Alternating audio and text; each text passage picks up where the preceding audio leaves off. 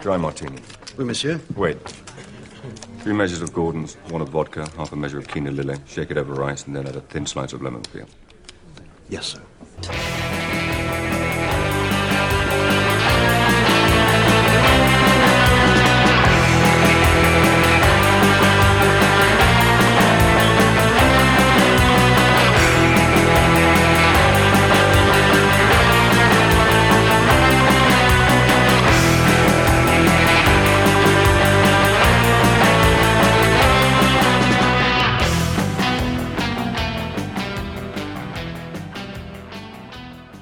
Confession.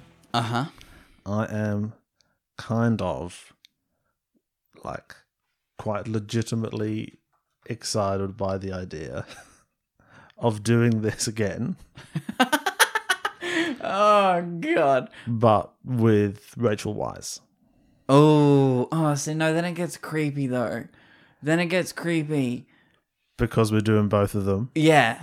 I Because know. we talk enough to him and her on this podcast. Yeah, I know, but that will complete it. you Will know? it, though? Yeah. Or would we just We'll be have the whole- weird dudes the who whole talk thing. about one married couple?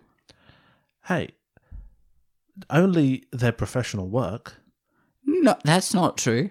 We talk about how blue his eyes are all the time. Yeah, I know, but we're not like finding out personal facts about him and obsessing over them. I guess. You know, This isn't an obsession. we're just obsessing over our idealized version of him. But think about it: you get both the Mummy movies. You get Enemy. Both. You don't even mention the third one. We'll- Get both the Mummy movies. We'll do the third one as a fun one on Patreon. We won't do the third one as a fun one on Patreon. I'm never Yeah. watching it again.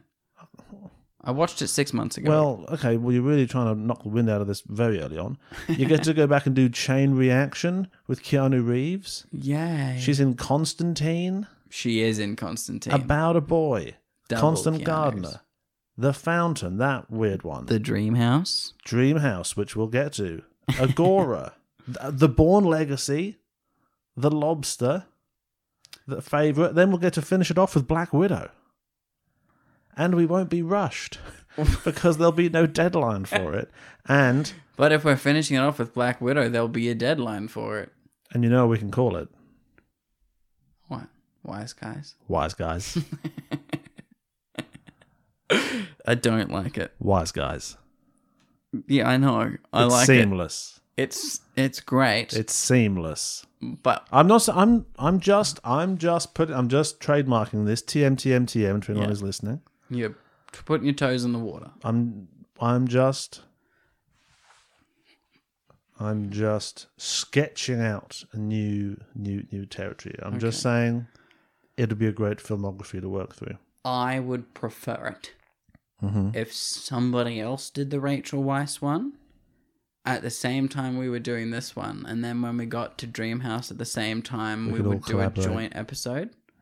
That would make me unbelievably happy. Has Alright. somebody already done one? So what you would prefer is for the past to be different. Yeah, I would. Well, But it can't be, Sam, so we think can't we do all- a Rachel Weisz. we all feel that.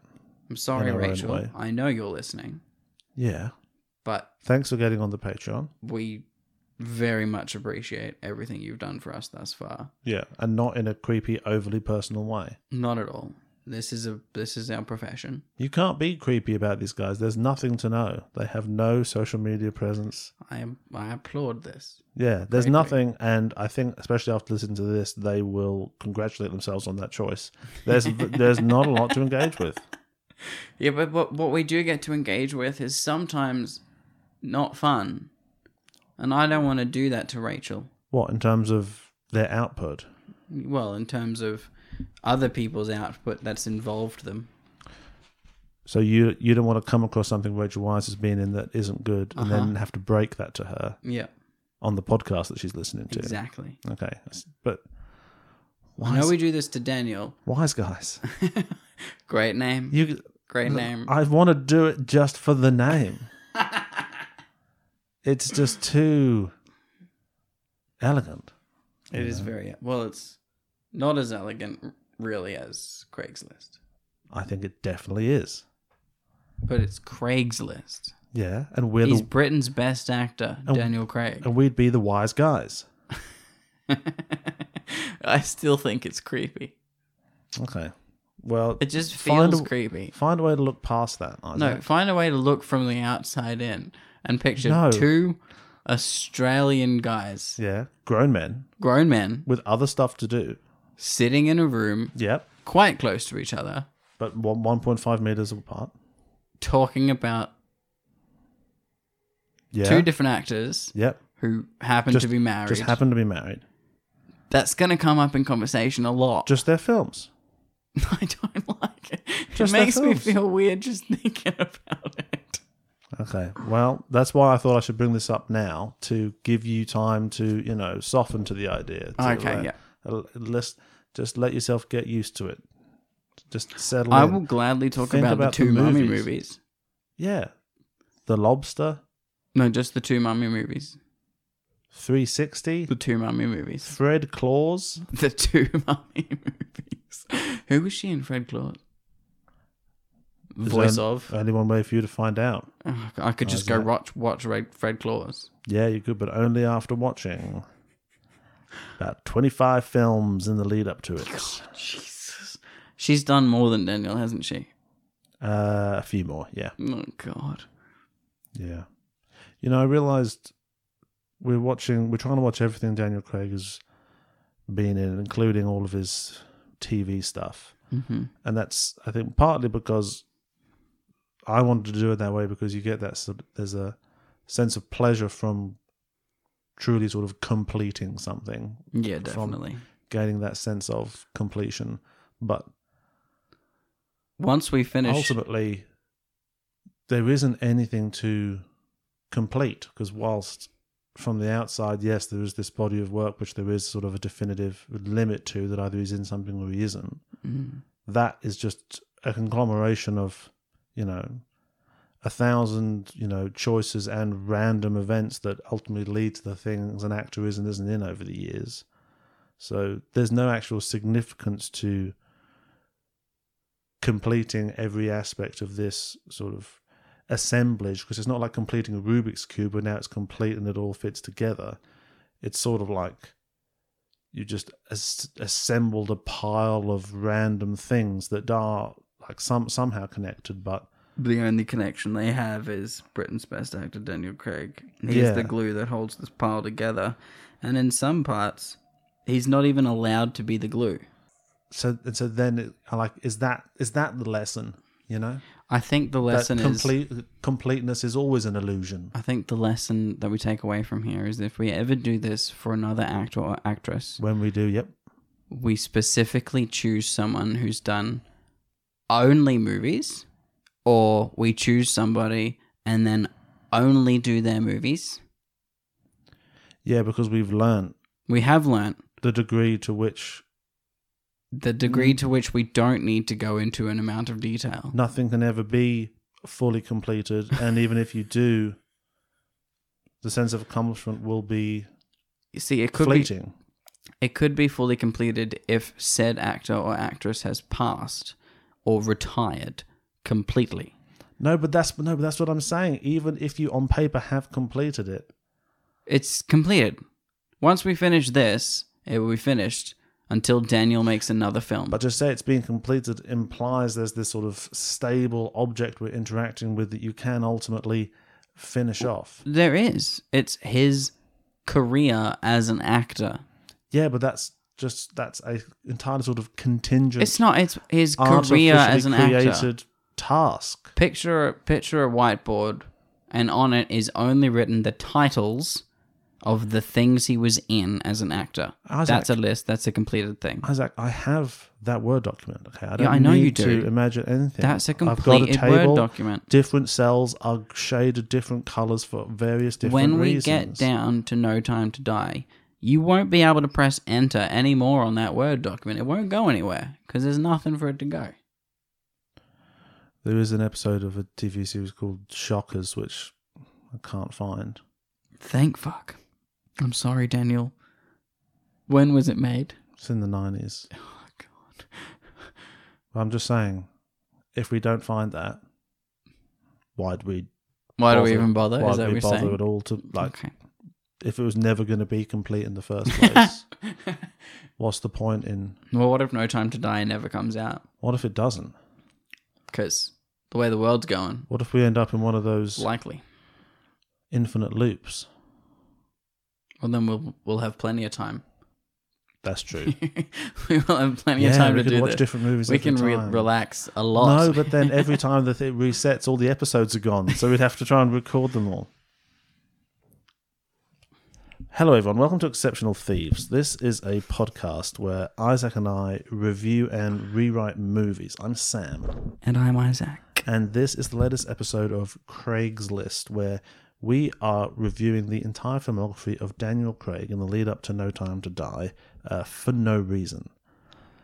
Welcome back, Craig Conquistadors. Oh, he uses the word straight up. Okay, And by straight up, I mean we're like 20 minutes in, but yeah, that's fine. but still, straight up in terms of the intro and that. Yeah.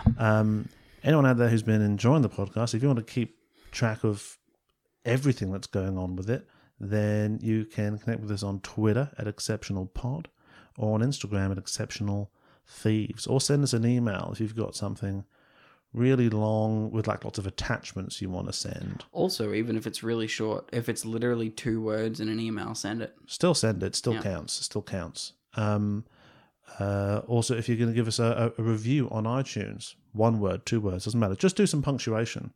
Just review us using only punctuation and numbers. I want you to use emoticons that just come up as those little blank squares because we don't have Yes. emoticons on our phones. Yes, and then we'll just try and like Guess what they were work supposed to backwards be. towards what the emoticons were. Yeah. Or just write out emoticon, like smiley face with tears. Hashtag the word. Hashtag. Whatever you want. Just put something in there. You know, you have creative control over what you email us, so Yes, and the contents of your iTunes review. We don't know.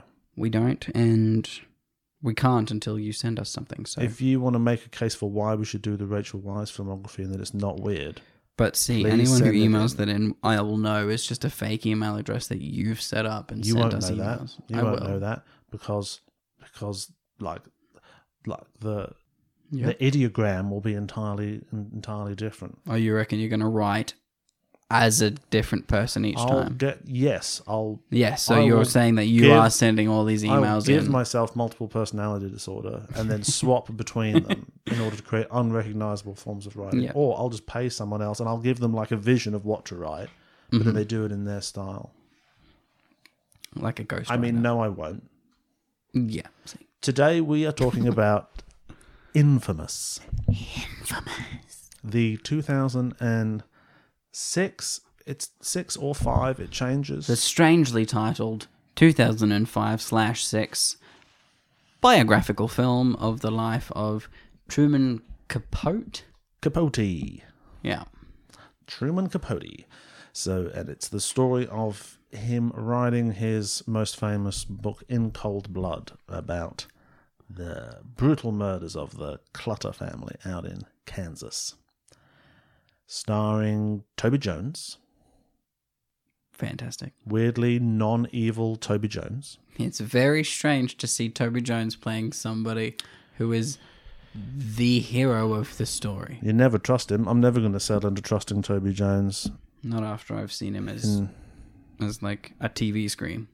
Yeah, Yeah. or just he's just got a untrustworthy face. Well, I don't think he has an untrustworthy I face. think he does, and I think he would agree with that.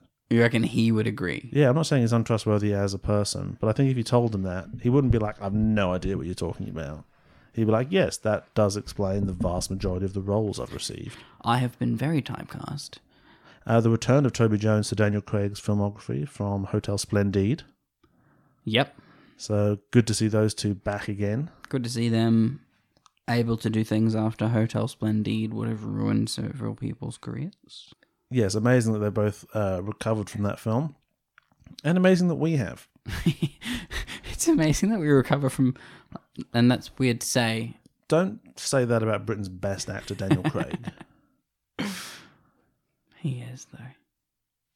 Did you like this film? Yep. Yeah? Yeah. Have you seen Capote? I have not. Okay. Have you? I have seen Capote. I saw All right. Capote ages ago, probably close to when it came out. Before we even start the ep, Mm, which film's better? Capote's better. Oh. Yeah. So with this movie, we have that very fascinating situation where two movies are filmed and produced and released about the same thing at pretty much exactly the same Like time. when Ashton Kutcher and Mila Kunis were both in Friends with Benefits at the same time. What? Ashton Kutcher made a movie called No Strings Attached at the same time. There's Mila Kucher made a movie called Friends with Benefits. Right, It's the okay. same film, Sure. but they're in different films. Okay, right. We got a Bug's Life and Ants situation. Exactly. Yeah. That's what this is. Okay. Except about a real person. Yeah, except about horrifying Actual real life events. Yeah. And so at the same time this was released, there was a film that is called Capote, starring Philip Seymour Hoffman, for which he got his Academy Award for Best Actor For playing Truman Capote. for playing Truman Capote. So they just basically left Toby Jones for dead. That film just blew this one way out of the water. You got to feel bad for everyone involved in this because it came out and just no one gave a fuck about this movie because Capote came out and just got nominated for everything and Capote. It's been really interesting rewatching sort of both of them and just seeing why it's better.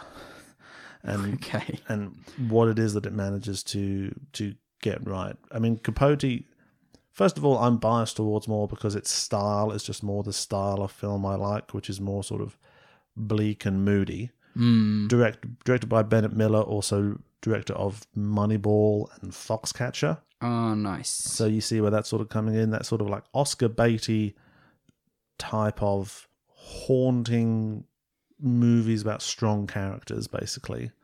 What was Philip Seymour Hoffman's voice like? Very similar to What Toby Jones is doing? Toby Jones and to Capote. Their performances are... I mean, okay, we can start there. So this is a good way to compare stuff. This is a film that we actually could be ranking quite well. Because if there is a really good film, and then you can compare that as well as comparing it to being a good film in general. To be honest, there's lots about this movie, Infamous, that I don't like. Okay. It just rubs me the wrong way. I just don't think it's hitting what are the interesting parts of the story, and it's muddying and losing the critical points. But I think it still has a really great cast. The best part of Infamous is Sandra Bullock as Harper Lee. I think so too. Like, I think her performance is like Best Supporting Actor nomination Oscar worthy.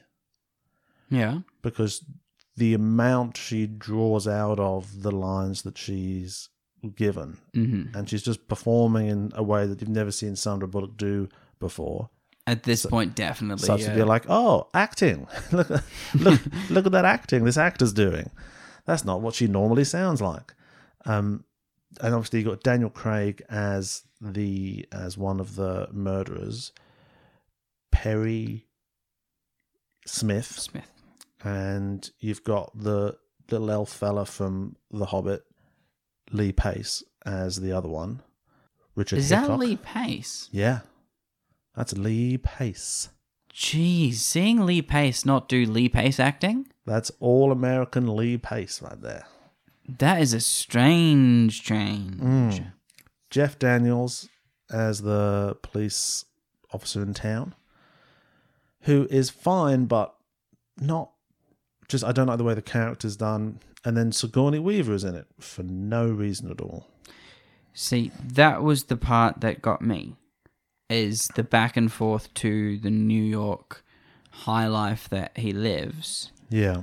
Every single one of those people and his interactions with them was annoying. So annoying. And I was much more interested in just learning about how this guy who's from a different world, quite clearly, goes to this small town and interviews these people about a horrific thing that took place. That Yeah. was the film I was excited to see. And from what you've told me, that is Capote. Like, That's the other film is that. Well, it's interesting. Capote they kind of follow each other almost scene for scene. The pacing's a little bit different. The murderers turn up earlier in Capote than in Infamous. Okay. Infamous makes more of a deal of him like winning over the townspeople and things like that.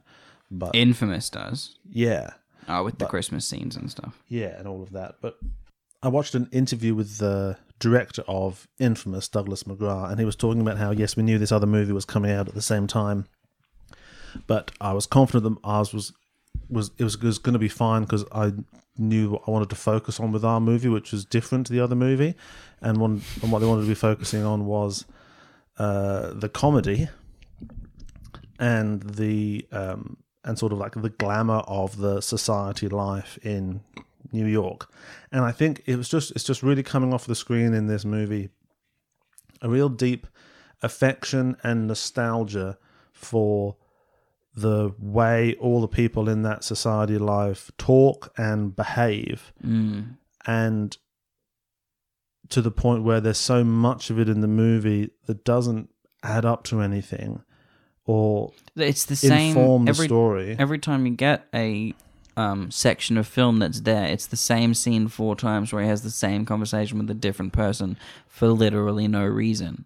Yeah, and See, I thought they were going to, by the end of the film, I thought they were going to show that he uses these conversations to influence his writing and how people will react to things that he says. And they only have that one scene where he says the same thing 3 times in 3 different ways and then chooses a line. And like, I thought that was going to be more of a thing than him just doing it once. yeah, the amount it cuts back to him in New York telling them about everything that's going on out in Kansas, like, you don't need that much of it, and they are all the same, and it's got that sort of infuriating like Repetition. Midnight in Paris, like dun, dun, dun, music, like there's the same refrain of music going on in the background of all the scenes.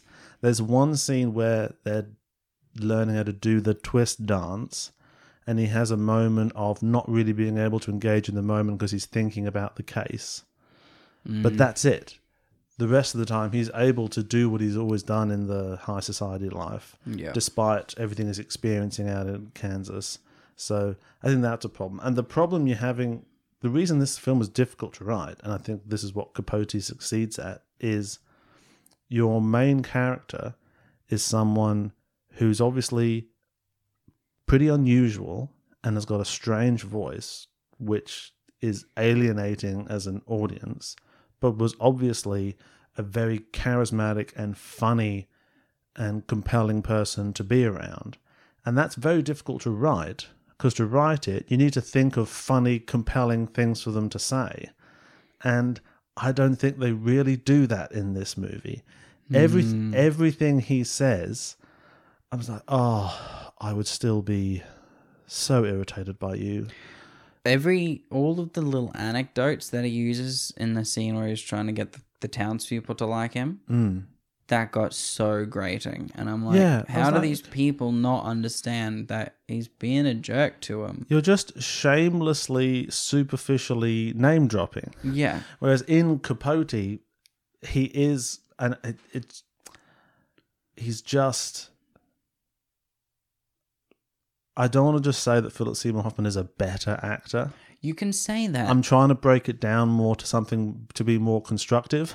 But I think Philip Seymour Hoffman is able to put more Nuance. energy and nuance into his performance, Okay. so that there's a slightly more improvised feeling to the New York conversations that are happening. Because again, they replicate each other almost scene for scene, but the New York conversations are like, he's funny to listen to, and watching that, you get why everyone is so compelled by His this guy. performance.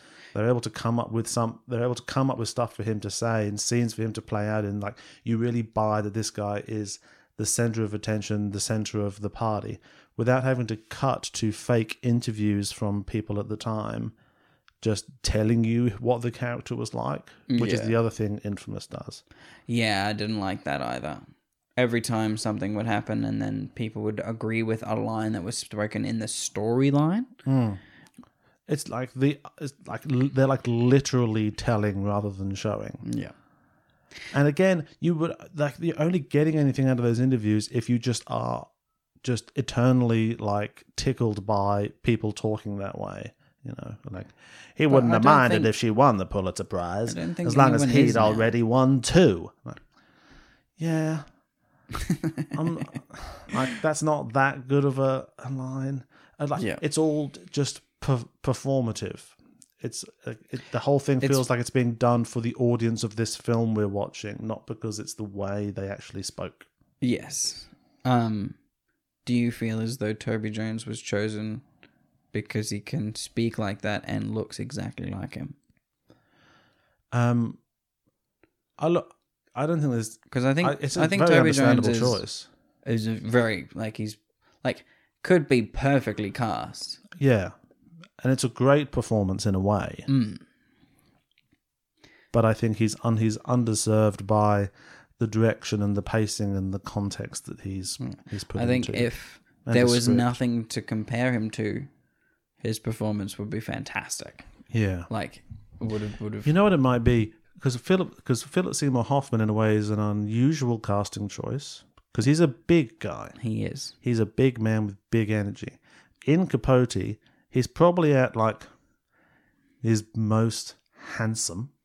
Like he's slimmed down. Yeah. He's got a jawline, Nice. and he's sort of dressed and shot in a way to make him look as small as possible. So he's sort of shorter than everyone around him. Yeah. So I think when you've got the power of a Philip Seymour Hoffman condensed into that smaller character, that makes it shine on screen a lot more. That's When you've just got like a legitimately very little dude, then it's more difficult for him to take on the mantle of this, larger than life person. yeah, and towering Nestled within. intellect, essentially. Yeah. Yeah. I think also though that is getting somebody who's physically a lot bigger and making them seem small in a film, even in scenes of a film, is some of the best stuff. Like to show someone who can be super towering and imposing, but to be able to show a person who you know to be that way as a meek and small character is one of the best things. Like Daniel Craig does it quite well in things like Road to Perdition, where he gets berated by his father and becomes The submissive character, and it's just glorious to watch that Yeah. because he's so good at it. But you can't make Toby Jones smaller than Toby Jones is. You can't get any smaller. You won't be able to see him. No. Yeah. He won't be visible to the naked eye. Maybe he does a lot more acting than we got to see. There's other differences I noticed where he's much in Capote. He's much more sort of dressed down, where he's Okay. still dressed somewhat flamboyantly, But he's sort of dressing for the surrounds. to a degree. And I don't know to what degree this is like that film was more palatable to modern audience because maybe they had sort of sanitized or powered down who Capote really was, and maybe he did look like Toby Jones in Infamous. But I felt like everything he wears in Infamous is like actively like ugly and not Very nice to look at. Yeah. Whereas in Capote, he looks like sleek and glamorous in the stuff that he's wearing. Okay. And I don't know, is that intentional in Infamous to be like, no, he just wore crazy stuff and he would refuse to compromise on that, which is fine as well. But I think as an audience member, you connect to Capote and Capote more because you because can they- see how. they don't make as much of a thing out of that. Yeah. And maybe that's also real because it could be that he dressed as flamboyantly as he liked and would not budge on it. But his level of flamboyance could just be quite subdued. Maybe. And everyone who talks about that and rumors spread over 50 odd years. Maybe, and so yeah. everyone just assumes he dressed like Toby Jones did. Yeah, but just like the scarves and stuff he's got on in this film.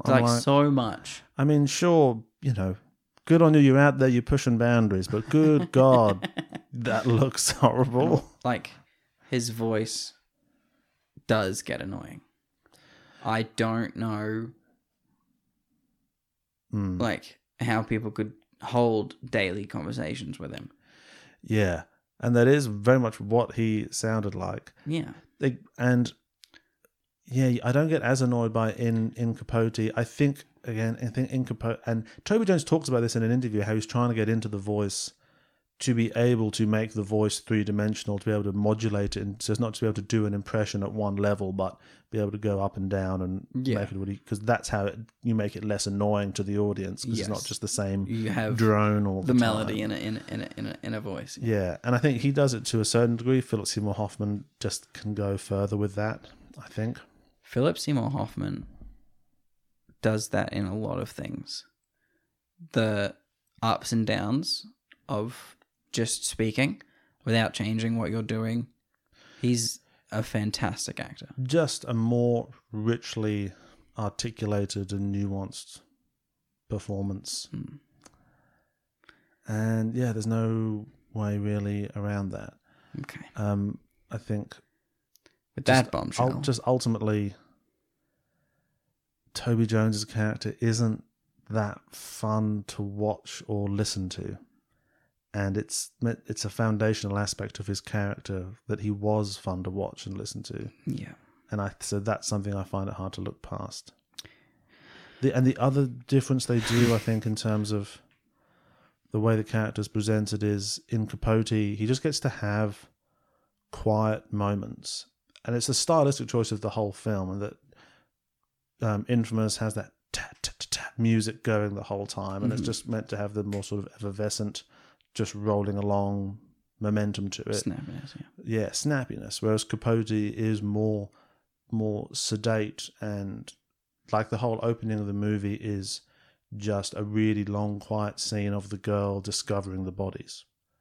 Okay. So it's just a shot of cornfield, silence, birds, shot of house, car pulls up. And so it's just letting you settle into this world a lot more. And then it hits you with...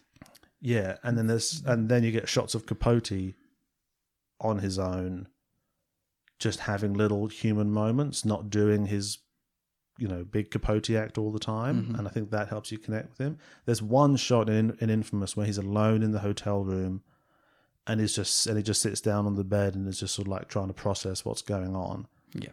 And I was like, oh, that's the only time I've actually gotten one of these moments of letting us actually see and engage with our main character in this way. So I think that's the other thing that marks it out. Okay. But I prefer Sandra Bullock's Harper Lee, even though she's also great in Capote. And do we prefer Britain's Best Actor Daniel Craig's turn as Perry Smith? Well, then you're getting into a really complex area, because You can't compare someone you can't to compare- Britain's Best Actor You Daniel can. Craig. I mean, we're here for one reason and one reason only, and that is Britain's Best Actor Daniel Craig. And I mean, in a couple of weeks, we're going to be comparing a lot of people to Britain's Best Actor Daniel Craig. Because it's going to be Bond time. Oh, Bond! It's going to be time for Bond. You can taste it in the wind. You can. I feel it in the water. Palpable. I I taste. feel it in my fingers. I feel it in my toes. Yeah. Bond is all around me. I guess it is a little bit at the moment. I've been He's watching everywhere a I go. lot, in my own mind. Obviously the core of these two movies is the relationship between Capote and Perry Smith, Yes. one of the murderers, and it's done very differently. Okay. And I think Capote dwells more on the moral compromises and the moral conflicts within Capote as a character, and portrays Perry Smith in a slightly less... He portrays them both less sympathetically, you could say. I think Infamous presents Perry Smith as someone who it's very understandable that you could connect with and sympathize with, and you're sad that he's going to get killed. And Capote is someone who's obviously just a lovely guy who's suffered a lot, who kind of deserves to be able to write this book he's trying to write. Whereas in Capote, they're both... that's why Capote feels a little bit more mature to me, in that neither of these characters are presented as just like good or sympathetic characters. Like there's a point in Capote where, I mean, spoilers for Capote, go watch it.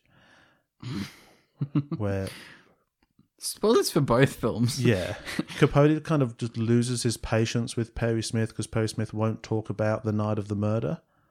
Yeah.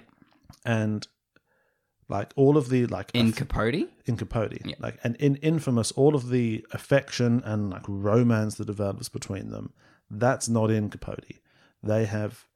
He loses patience with Perry Smith, and Perry Smith is talking to him. You know how he would use like, you know, $5 words and try to demonstrate how articulate he was all the time. Mm-hmm. And Capote sort of cuts that off. He's like, there's nothing I want to hear from you, and there's nothing else I want to talk to you about. I'm here for one reason, and that's the murders that happened. There's nothing you can explain to me. You can't. There's no topic in the world that you can illuminate for me. What we're doing here is absurd. And there's like, do you know what absurd means, Perry? Like making fun of him. Like it makes him a much sort of darker, whilst making him much more likable than other scenes, because he's genuinely funny and interesting. It puts in all these other shades of grey in terms of what he was doing there. Whereas in a way, Infamous, I think, kind of boils it down to a simpler story of he sees someone who, you know, he could have been in a different life, and then ultimately they both have kind of a romantic connection to the other one. And I don't think it even needs to be the romantic connection. They just have a connection, a deep connection to the other one. Yeah, well, it gets pretty romantic. Well, there is a By the moment where end. it gets also very... Which we need to talk about. We'll get there. So I probably... think the other one's a better film, but there are moments in this film that might be handled in a more appropriate way. I'd have liked to have seen a better handled version of the infamous version of Perry Smith, the Daniel Craig version. Okay. Because they show you a lot about Perry Smith in this that you don't get in Capote. And I like getting all of that and delving into all that side of things more, and his complexity and his backstory. But I don't think it's served by the overall context of this movie, where I think its pacing is sort of jumpy and jagged. And so what it's trying to do doesn't really come together. Do we want to do the plot? Sure. So Gwyneth Paltrow can't sing. Note number one. It was very strange that was Gwyneth Paltrow. Yeah, the first scene is Gwyneth Paltrow singing. And it's also very strange that she didn't really have anything to do with the rest of it. She's never in it again, just a cameo. Yeah.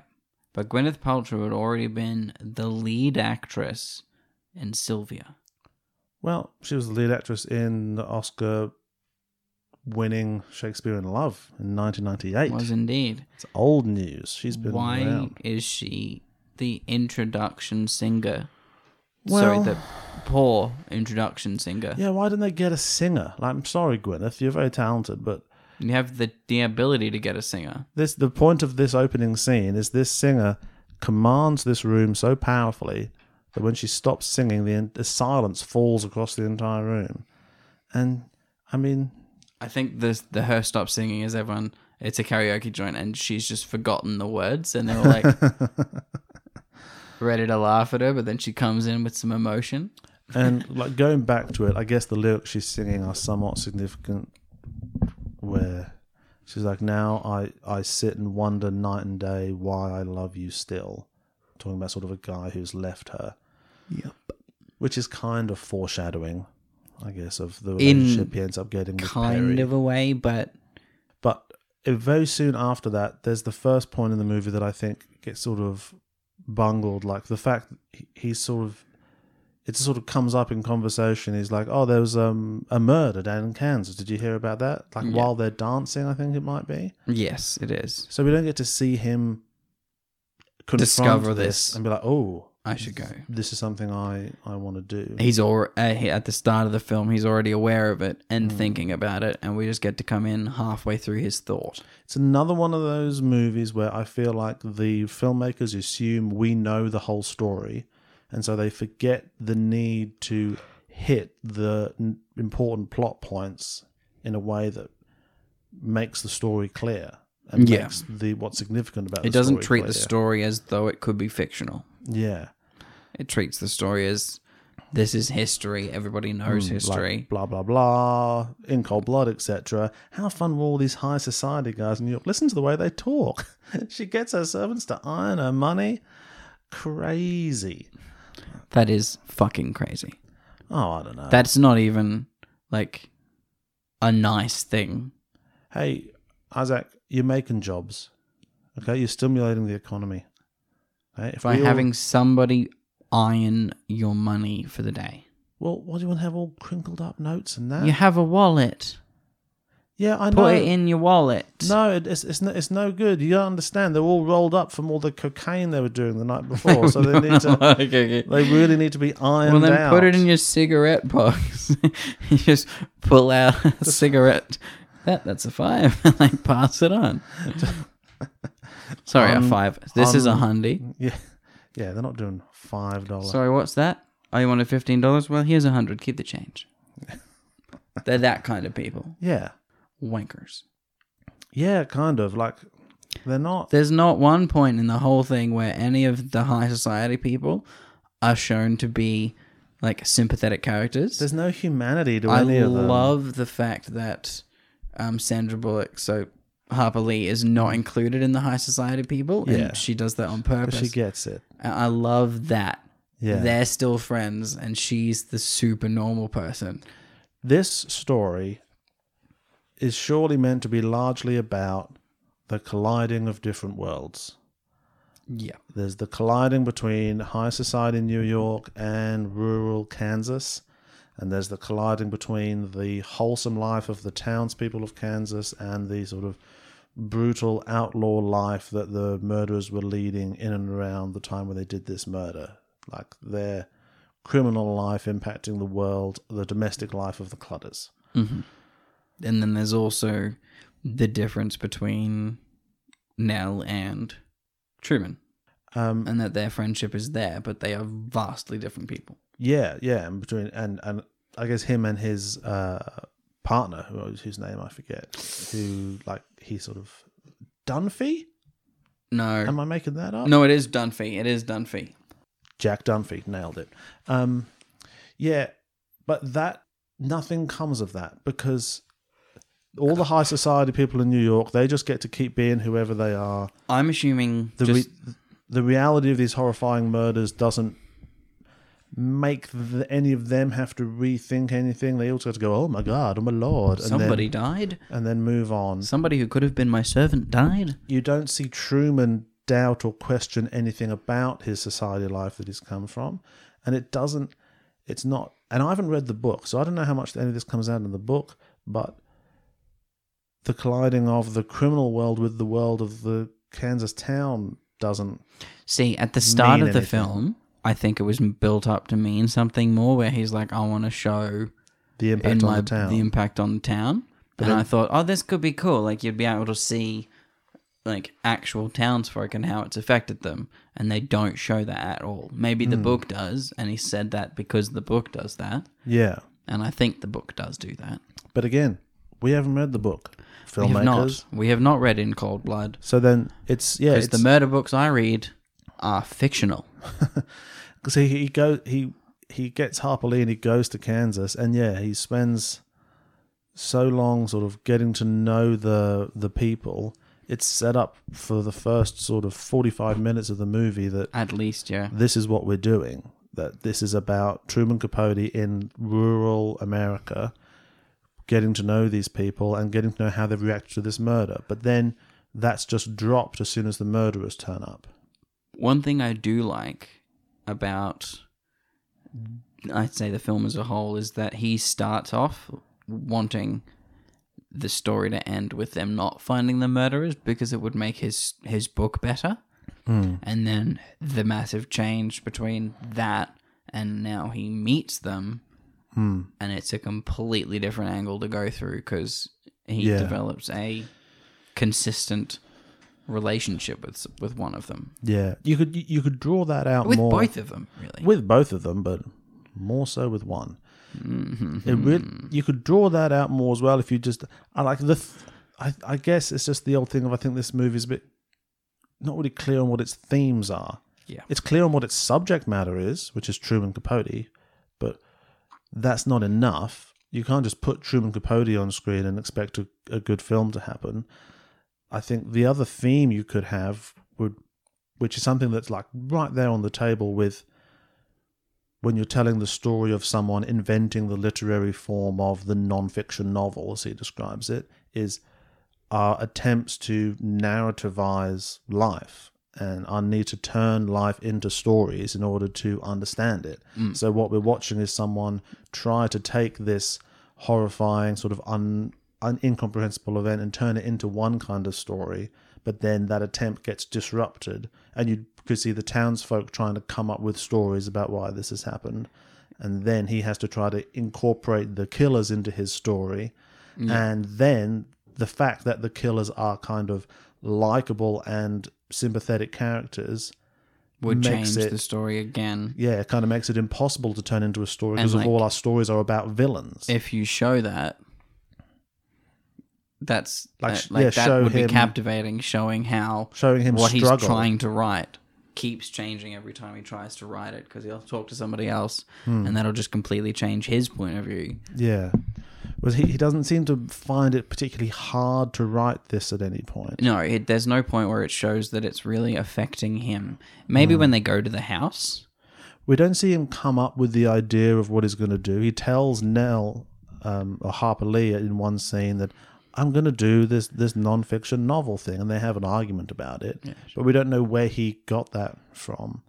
And yeah, there's the one scene where he goes out to the house and is shown looking around the house. But then that scene just ends, and we don't know. We don't see what impact it had on him. You don't see any emotional drain that this could have had on him. Yeah, because I think that is a problem with the film is that it doesn't let you in. It gives you the glossy feel of this is dialogue, this is witty dialogue, this is when we've made a film that works, it tells the story that we need to tell. Yeah. And it does, that's fine. But it doesn't give you any emotional depth. Even when you get the down moments later on where you have like really quiet and intense moments with DC, there's still a glaze over all of it where it's supposed to, it seems prettier than it would have been. There is a glaze, and I think part of that glaze comes from pacing. Like there's missing scenes. I think there's big, and we'll get to it with all of the Daniel Craig stuff, but there's big meaty scenes between Capote and Perry, which I think but are all separated out and kind of jaggedly connected. And I think some of them need to be brought together into just one sort of in one long intense scene, and then have some scenes outside of the prison, back with the townsfolk, back with Foxy the police officer, or something. You just needed more townsfolk scenes in general. So we have a sense of his journey through this relationship rather than just this sort of scene after scene in the prison where we never get to draw breath between these dramatically different emotions the characters are having in each one. I think personally, and probably other people viewing it would have agreed that if it was more scenes going between the prison and the townsfolk and the prison and the different townsfolk, or just staying in the town instead of going between the prison, like once you've met the townsfolk once, it goes between the prison and New York, back and forth in New York or somewhere else in the world, and he just travels that way, which I feel as though just takes you out of the story. But if you stayed in the town for the whole thing, and like you can mention he goes to New York because he did, but you don't need it to tell the story that you're telling. Yeah. He goes between prison, meets a few more townspeople, and like that would then muddy up the waters a lot more. So you'd be getting different points of view all the time, and you can see his struggle to understand them each. And getting to see more of the impact on the townspeople as time goes Exactly. by, Yeah. as we recover from this, as like the appeals happen for the prisoners, the fact that there's not going to be any resolution to this for years. The scene after they were captured in at Christmas at Jeff Daniels' house, Yeah. that was a cool scene where everyone's just quiet, and Truman says, he makes that comment about being upset that he's not allowed to come and meet them. But then he Yeah. just says congratulations, and like that's a cool moment where you can see that this is weighed upon Jeff Daniels a lot, and his wife is just like, "This is really good. This is a massive relief off of you. Yeah. Go do your thing." And there's the line, "Now you can finally get some sleep," as though it's clearly been affecting him, but Truman's not even seen any of that at all. Yeah. And I would have liked to have seen Truman at least realize how affecting this is to the town. Yeah, I think the relationship between him and the police chief, I guess, is quite sort of Detective. Yeah, it's the guy in charge of the case is quite sort of TV's Jeff touched- Daniels. Yeah, was it Newsrooms? Jeff Daniels is quite Who's sort not- of touching Yeah. and sort of heartwarming to watch evolve, but also I didn't like it that much because there's the conflict of the worlds, but neither of the worlds have to change at all in order for them to find common ground. Truman just has to be his most Truman-y self, and name drop a whole bunch of names. yeah, and the townsfolk are just like, shit, all right, cool. Cool. And then it's all good. And sure, it may be real life, that is what happened, but there's just not much of a story there. Like There's not a compelling reason for that to now Yeah. change. Like the one time there is conflict when he turns up and he says, "I don't care if you catch the guy or not. I'm just here for the story." It's like, well, I do care, obviously, because he went to my church or whatever. Yeah. Next scene, Truman's like, I just want to say sorry for what I said before. I got too big for my britches, and as you can tell, I got new britches." And Jeff Daniels goes, "That's all right. Don't worry about it. Water under the bridge, blah, blah, blah." And it just lets it go. So Truman just has to say, "I'm sorry," and has no Just comes back with his- consequences for yeah. the mistakes he's made in the course of this complex thing they're trying to do. And I think one thing that also sort of let me down was they build up this relationship between Truman and Jeff Daniels, and after the arrest, you don't see Jeff Daniels again until the hanging. Like, he's just not in it for Yeah. some reason. He would have been there. There would have been more conversations to have. yeah, like that. And that was an interesting point of view, like Jeff Daniels' point of view of these horrific men have done something Yeah. terrible in my community. Can we just execute them as quick as possible, please? Exactly, So not we fucking 4 years. so we can all move on. You know, Yeah. like whether or not those conversations happened, just have him have conversations with Jeff Daniels in the intermediary time, like as another perspective on his evolving relationship with the killers. You know, Yes. like we liked each other, we were genuinely friends before we met these guys. Now I've got a connection to the killers whilst I'm trying to write this book. That complicates our friendship. How do you feel about that? Blah blah blah. Because then you could see Jeff Daniels grow to hate Truman, Yeah, like grow have to them just become severely friends. dislike him because of what he's doing right now. Yeah, because how could he not at the end from his Exactly. perspective? Exactly. This is a man who has basically assisted in prolonging the suffering of your town. Yeah, of the town. Yeah. So that's So that's Kinda something that fucked gets up. kind of lost. It kind of gets lost in its own fantasia about the relationship between Capote and Perry Smith. So we should get to a couple of things I want to call out that we just before we move past them. Probably one of the best lines is when Harper Lee is talking about when they were first going out to Kansas. She tells the story about his parents not coming to the pageant because they were like childhood friends. And she says, when he asked me to come out to Kansas, that was deep calling out to deep. Good line. Sandra Bullock. I could listen to her talk in this movie I all would watch day. a Harper Lee film, actually. Yeah. To Kill a Mockingbird is still great when you watch it again. I'm sure there's. I don't know what the story of her life is. I don't know much about it, but I'm sure there's one in there. And just get Sandra Bullock to do it. And Also, when he's over their house for Christmas and they arm wrestle outside, it is so clearly summer. Like, I'm sorry, it's Christmas in Kansas. Like, you need a snow plow there at that time. Their breath isn't even misting. They're out on the front but they're porch wearing doing jumpers. Yeah, they're wearing jumpers. Sure, I'm just saying. Stuff like that. Like, just film indoors. Like, when it's a beautiful sunny day, don't try and pretend it's Christmas in Kansas. And they get when they do talk to some of the townspeople, they're talking to like one of the a farmer who went into the house like on the day of, and he's talking about how he saw blood up on the banisters and stuff. And Yeah. like, it's good. It's really good dialogue, but it's shot from like 10 feet away. They're all in darkness. You don't see any of this impacting on Capote in any way. It could have been a very emotional moment, but it takes you out of that by putting your point of view so far away from Yeah, and in the back of action. this dark barn. So there's just the purpose of each scene wasn't very clear. Like, what was the purpose of that? As guess showing us townsfolk, but it doesn't really feel like the impact on the townsfolk because we're all the way out on this farm, and we're not seeing Truman or Harper learn anything really through this that they then use later on in the case. So it's just a little bit aimless, some of these things.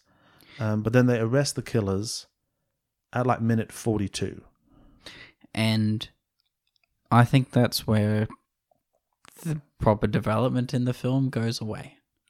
Well, that's when the second film starts. You know? Yeah, it changes from this is a movie about him coming to a town to write a book to a movie about a guy talking to some killers Yeah. and then going to talk to his friends And then go back and and talk spreading to the all killers. their rumors to each other about each other's. Yeah, and then and coming back just- to talk to the killers. And just immediately breaking the confidence of all his friends with his other friends. I'm not sure what we're meant to think about And we that. don't see any like comeuppance from that. Consequences of that. It's just, No. it's just like, by the way, he was a shiftless liar, kind of. Like, okay, I guess. I'm not sure what to do with that aspect of our protagonist, but okay. Because he doesn't lie to the killers. No. Well, maybe he does. He does in Capote. Okay, cool. In Capote, again, it's so weird how much they are scene for scene. Perry Smith gets upset with him when because he reads in the newspaper about the title In Cold Blood, and Capote says, "That's not the title. I was just doing a public reading. The editors wanted a title. They made one up, and that's what they called it. That's what a normal person would have said at that point in I time. haven't thought of a title yet, but I think that just makes their relationship so much more complex that he does just flat out lie to him about that. But like he would have. Yeah, but in this, he's more sort of, I don't know, like measly and I think even at that point, he is the weak person in their relationship. There's no point in there where Yeah. he sort of holds things above Perry. yeah, and I don't understand why he would be the weak one. Actually, yeah, that is the big difference between these two movies. In Capote, he is in control of that relationship the whole time. It affects him deeply in a way that he can't really control. But he makes sure that he's in control. But Perry never gets the upper hand, whereas in this, very literally in multiple ways, Perry gets the upper hand. Because, well, it is Britain's best actor, Daniel Craig. So you're never going to win in a fight against Britain's best actor, Daniel Craig. So so Daniel Craig turns up. He's got brown hair and brown contact lenses, which is a big deal. It was. Which is very unsettling to look at. Is it really Britain's best actor, Daniel Craig, with brown eyes? I mean, I think it's a cool way to give yourself a handicap at the start of your film. Yeah. Like you're going into this golf match already having Yeah. taken 8 shots at the start. Yeah, without those eyes, you're just one of Britain's actors. Exactly. And What do you doing a good American accent in this film. Great accent, no problem with it at all. Gotten a lot better since Lara Croft. We can acknowledge that. What do you think about the casting of Daniel Craig in this role? I don't think Daniel Craig is right for this role.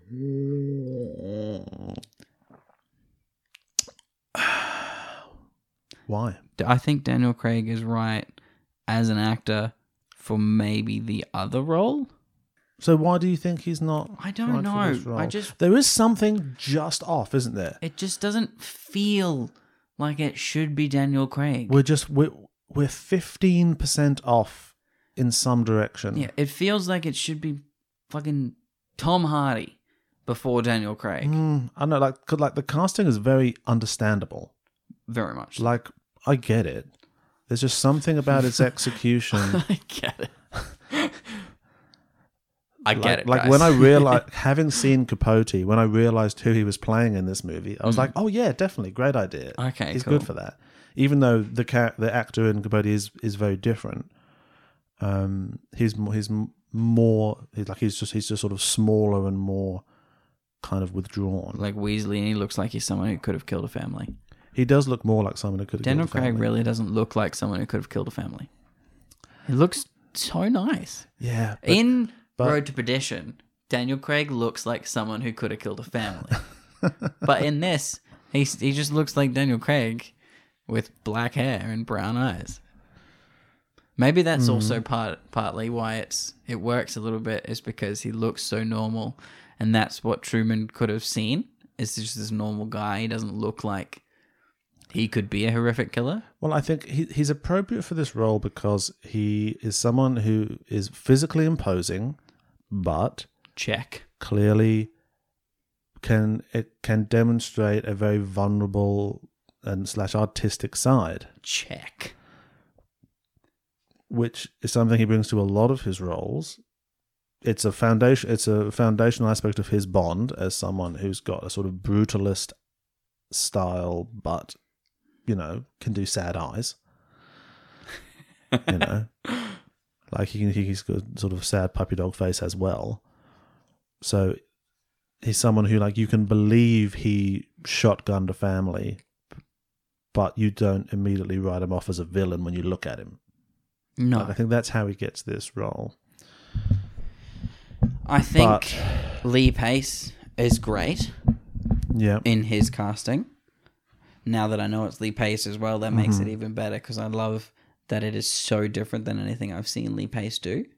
Yeah. Because it is very juvenile. Yeah. Like, Yeah. And Like, sort of. very realistically grubby. juvenile. And I thought that was really good. When we get to it, the hanging is... We'll get there. Yeah. I mean, we'll get to it. So this is the other moment of the movie that gets sort of thrown away, which is the fact that the killers don't seem evil should be weird and a surprise. Yep. You build it up to at least some degree that Truman is expecting to meet, vicious killers. And he meets these two dudes who are these sort of complex, seemingly in some ways approachable people that you can just talk to. Like, that's the... And he's allowed to do that. Yeah, and that's the other collision in the storyline of not between worlds, but people's picture of what people who would do this are like, and what the world of people who end up doing that sort of crime might actually be like. Our desire to ethically and morally categorize people conflicting with the complexity of the three-dimensional world they actually come from, which is drawn out, but really should have been hit at this moment when he meets them for the first time. But they just sort of bubble onto screen like mid-sentence almost, and then we're off to the races, and this is who they are, blah blah blah. I think again, that's it, assuming that we already know what they're going to be like. To do it well, I think the way you would have done it is to have the prison seem imposing that they're in, so that he has to go through several levels of prison and then just get like scarier and more uncomfortable. Yeah. This is a place where scary people are put. And then he comes into this room and he meets just two average Joes just hanging out. And like, you hear people yelling at him when he's walking in, like the jeering And he that always happens in charismatically prison. answers them. But yeah, he just has quips for everyone. He's not at all Uncomfortable about being really there. even put on the back foot about it. And maybe in real life Truman wasn't, but for To the make purposes your of our film story, captivating. it would be good to build Yeah. up that moment. So I mean, again I haven't read the book, but I get the impression that part of why it made an impact was the way in which it humanized the perpetrators of these crimes. So we need to watch Truman realize that these people are humanizable. Yeah, it would have been nicer, and maybe Capote does this, to see Truman come in already with the villain aspect ready. He's going to write the villain's perspective right now. These are the bad guys. Time to meet the bad guys. Instead of coming in all skipping in and being, "Hi, Dorothy. Yeah. It doesn't do Welcome it. to Oz." It doesn't do it that sort of explicitly, but it's probably hinted at more because it's much quieter, the scenes that they happen. First of all, he talks to them through the bars for much longer. He's not in the Straight room into with the them room, immediately. And there's just little thing where you don't see him prejudging them, but you watch him sort of neutrally contemplating them. The first time he sees Perry Smith, he's just kind of looking at him, and because he's not expecting to see him that first time, and then he just sees him, and Perry Smith asks first thing he says is, "Do you have any aspirin? 'Cause my legs are really hurting." And you see that just like spark something off in Capote's head, and then he gets called off into the other room. And so then the next time he sees him, he brings aspirin, and so he's already sort of establishing this little relationship. So it's just much more subtle than probably what we're sketching out, but also it's that really sort of like skilled filmmaking where you're using pauses, and it's not just all on the page, it's pauses and looks. You use the silence to actually say something. Yeah, and like blocking and looks and things like that to let you think with the character as they think to the point that they've got to get to. Whereas I think this is very much all on the page, sort of what you're working with. Red rag to a bull for Daniel Craig, this character though.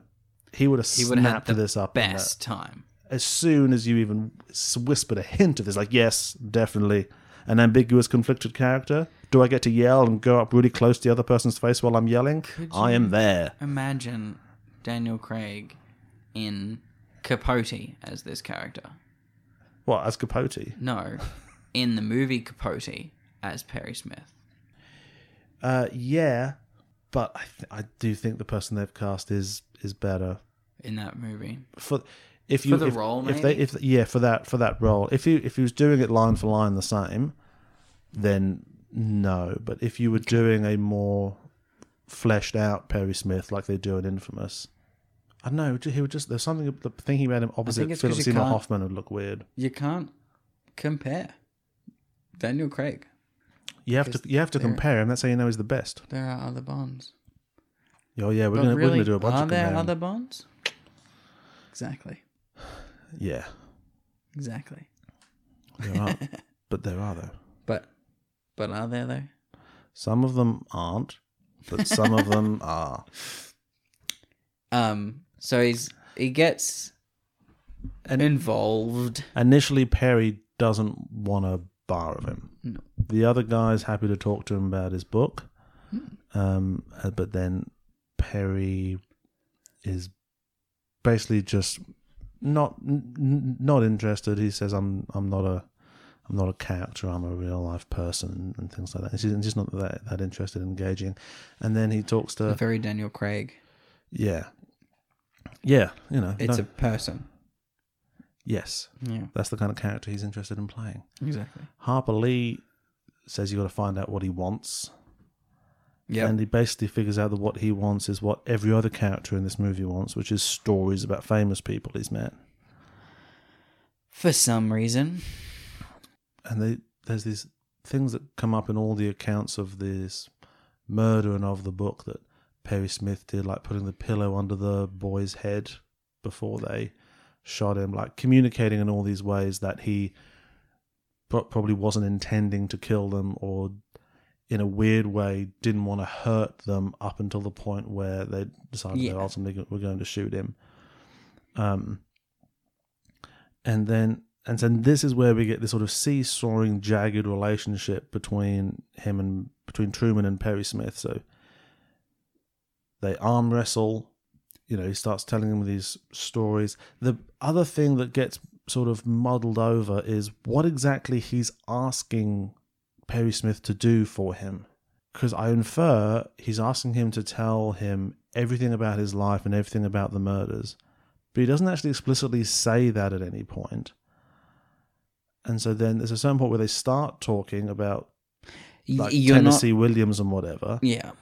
But then he keeps, as the scenes go on, it's like they keep withdrawing and moving towards each other, but I don't know what other than think they're withdrawing from. It's like it's showing you the tap dance and the chess game that they're playing, but without telling you that it's a chess game that they're playing. Yeah, kind of. Yeah. You just needed him to lay out more explicitly what it is he wants him to do. I think for him. it's another thing where it treats it as though you know what the characters are doing and going through. Yeah. Is that you know the story and you know that he's come to talk to this guy for this reason because you've read this book. Yeah. And then Truman goes back to New York and he's sending Perry, first of all he sends him a bunch of pornography and he says, I'm not really into that. And then he sends him these books and he's sort of discovering that Perry is sort of articulate, enjoys reading and knows a lot about different authors and things like that. In remaking the film, that's probably the only time I would have him go back to New York. Is when he sends the pornography and then when he sends the books instead. You probably just need the one sequence of him going back to New York, show that he can't re-enter his society life seamlessly and that this case is now... Show that he tries. Yeah. But you give him a night where he goes to a dinner and he's trying to do his regular conversations that you got to see a little bit of at the start. Yeah. But you see him like, yeah, this doesn't really mean as much to me at the moment. Yeah, that's what you need. It's not just that it's weighing on his mind, but what I'm doing here means something different to me now, and I see it differently. I've got something else I need to concentrate on at the moment. I can come back to this high society life once I've done what I need to do elsewhere. And articulate it beyond just I have a personal connection to this individual man, but also the issues of this case and are more important, and the town are more important than all this shit I I fritter away my days gossiping about at all these places in New York. Because and you don't know how much you can read into his life, but that will help set up his decline in his later years after this case, that he's never the same again. This undermined a certain pleasure and meaning he gained from his life in New York that he can never regain after connecting to these more sort of elemental, aspects of this case. Yeah. Instead, he has so much fun in New York every time he goes back. It's I know. Brilliant, and he's just but gossiping. It's not brilliant, and Sigourney Weaver's husband's having an affair. Why? Why is that important? Why do they tell us all of that? Why is it Sigourney Weaver? Who is Sigourney Weaver? And don't tell me, because it's such a long scene. I'm Googling it. Well, I can tell you if I want. It's here. She's Babe Paley. Also, just really quick off topic. Yep. Why is the movie called Infamous? Infamous? Yeah. Well, I guess... Is that about the killers? Is it about Truman Capote? Is it about the book? Well, because he's could be actual famous. Like, he's proper famous, so's the book. So are all the people he talks about. Yeah, well, I guess Infamous is sort of famous for kind of the wrong reasons. Yep. Which I guess the killers are. But also, once they accept the fact that they were a little bit famous for a time, they're famous and no longer infamous. Yeah, who knows? I don't know. You know? I think it's not a terrible title. Capote is a better title for the film. Another thing that film got right. Then he goes back out to Kansas and he decides he's got to try to get through to Perry somehow.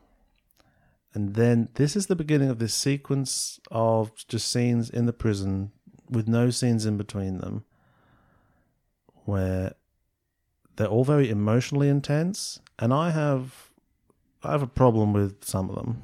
Hit me, Sam. Not physically, but I want to know. The first one is he tells Perry about his mother committing suicide, which is true. And then Perry... Daniel Craig. Look, Does some great Daniel Craig. I love him to death. And Literally. I blame this on the... No, not literally. Okay. Trying to make this less creepy, Isaac. Okay, we're never going to get to do Wise Guys if you keep up that kind of shit. Daniel, we love you. As All about that personal touch. no, Sorry. Isaac, we're never going to get to go to the No Time to Die premiere if we've got restraining orders out. That is true. I take Okay. that back, Daniel. I don't want to touch you. Social distancing. Yes. I want to stand exactly 1.5 meters We away. won't even get that close, okay?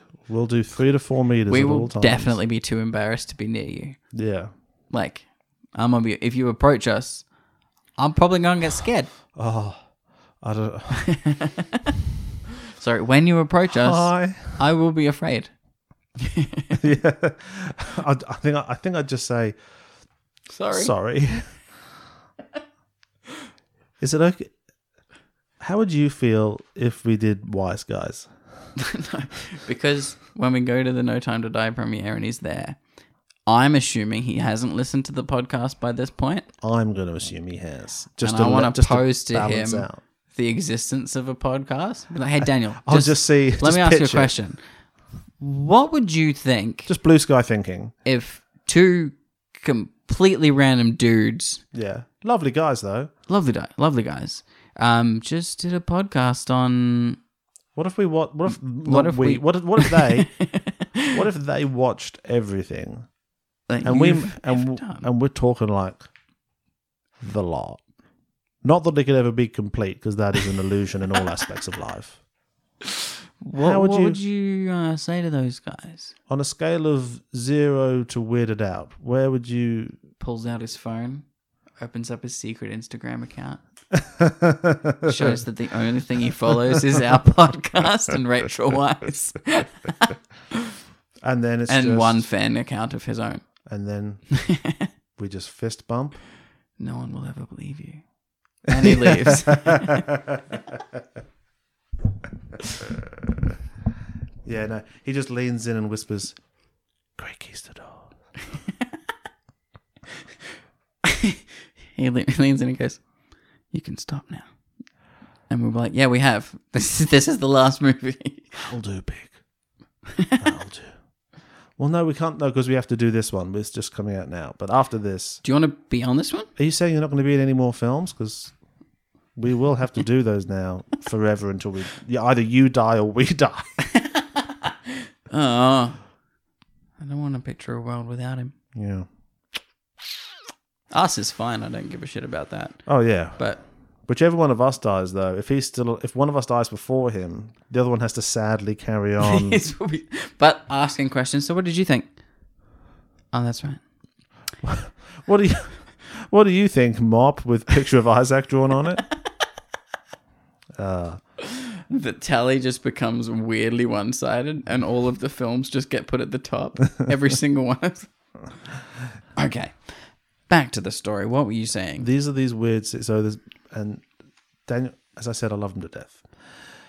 Physically, But I blame this. I blame this mostly on. I think this is a directing problem and a scripting and pacing problem, where his character really only gets to go between two gears. And there's a very low gear of "tell me more about Tennessee Williams," and then there's "I'm going to murder you," and I'm going and even though like there's no guards around at any point in this prison, so he says so. And so it's so weird when he about says that. my mother committed suicide, he like is choking him up against the wall immediately, doing classic Daniel Craig scruff of the neck face. Like he gets into that position with his other actor in so many of his films. Because he's good at it. He is. It's a great go-to move, but comes out of nowhere for this character, and doesn't have any flow-on effect. And it also doesn't simmer slowly. It's It's on immediately turned off. it's on and off. So these two gears, there should be three gears between them, but we just snap back and forth between That's them. not healthy for your clutch. No. Your gearbox is gonna blow if you keep doing that. Yeah, You can't go from first to reverse straight away. You can't? No. Oh, I used to do that a lot. You can't do that. You can? Okay. You can't good. go from first to fifth, though. Oh, really? Yeah, that will break your car. Oh yeah. First to fifth would be bad. Yeah. You can go down though, can't you? Just clutch coast down. Technically, but you should put it into those gears as you go through them. What a nerd. I know. I would just clutch the whole way. I don't give Or a you shit. just slam your brakes on at every set of lights and just change to first because you've stopped Yeah. and then take off again. Or that. All I do, I've only ever changed gears upwards. I've been on the move for 10 years. I've got one of those Fast and the Furious gearboxes. It doesn't end. I don't get any faster. It just keeps going. I'm up to 15. Speedometer broke off miles back. I'm scared to hit the NOS. I might go into space. Does this car float? Won't need to. So switches on, switches the off. story of his mother committing suicide, Yeah. which is like well acted, sure, whatever. But then then it just cuts to the next scene, which is him coming back, and Daniel Craig is furious because the guy next door heard the whole Oh conversation. yeah, he said something. And so then Truman Capote takes him into the corner and does like a This could be our safe spot. a visualization corner, and things are getting like pretty like creepy because The blowing on his face. yeah, like if you want to, they develop a romance between these two characters, and that's one thing. But first of all, the power dynamic between them isn't addressed in the story. I don't think it's addressed at all because I don't think there's one point where there's a contention for it. It's in each scene, someone else is in charge. Well, I think in like Because in this one, in this scene, Capote is in it starts with Perry being like, "I don't want to talk," and then Capote's in charge. he sort of Takes him wins into the corner. wins him back over, and he tells him to imagine Mexico and like imagine a safe place, which is Mexico, and imagine the wind and it's like blowing on his face. It's just like That's weird. it's a weird thing to do in any relationship, let alone that's how you spread coronavirus. let alone one with like a known murderer Yeah, who you're already You inside his cell. who you have like power over as the famous rich author, just visiting him in prison as well. Like that's something that I think needs to be addressed. like. This is a fascinating relationship that has 1,000 aspects to it that deserves to have a movie made out of it, but we don't. There's something kind of impoverished in the way it's shown, where there's something kind of oversimplified in the way its development is depicted, I think.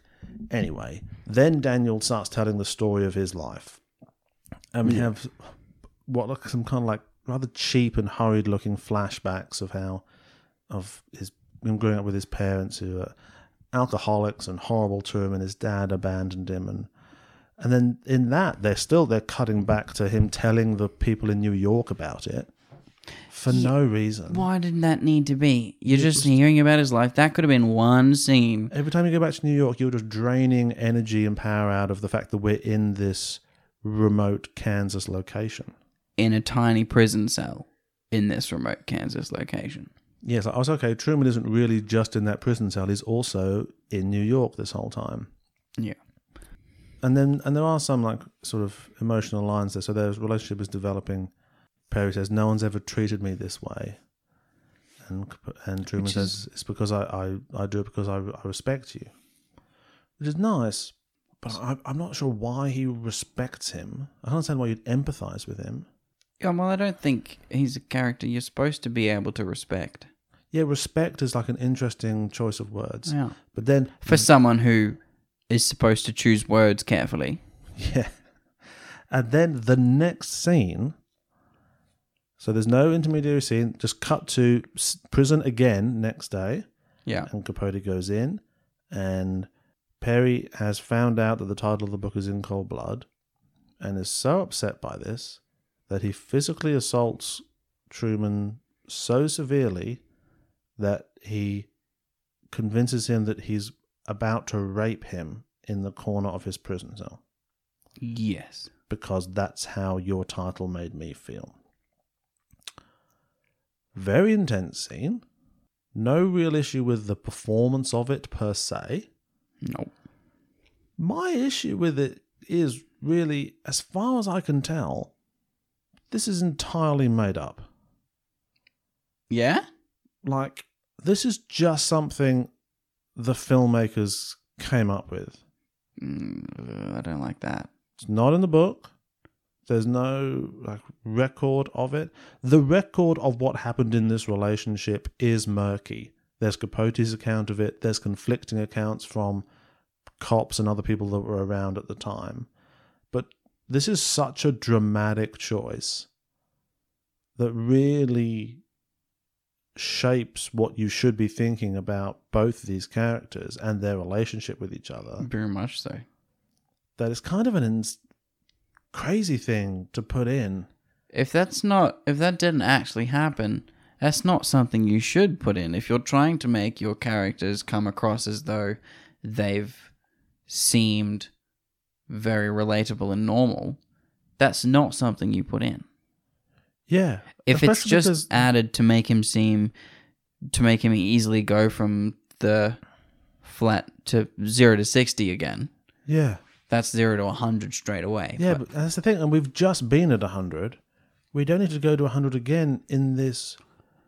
It's such a bizarre choice to make this up. Like, these are real people that really had some kind of important relationship with each other. I didn't know that was made up. That sucks. So that kind of turns me off it, Yeah, to be honest. no, definitely. If it's a fictional movie, there's nothing inherently wrong with it. No. But again, after this attempted rape scene, Truman is shown like crying in the car afterwards for like 2 seconds and it fades to black. Mm-hmm. And then we just move on.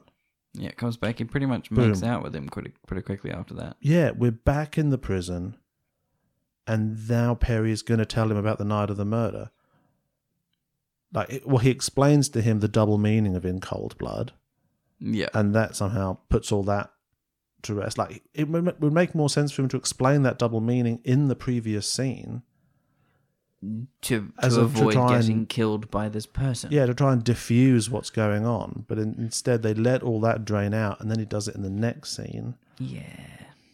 And his depiction of the night of the events is essentially Lee Pace's character.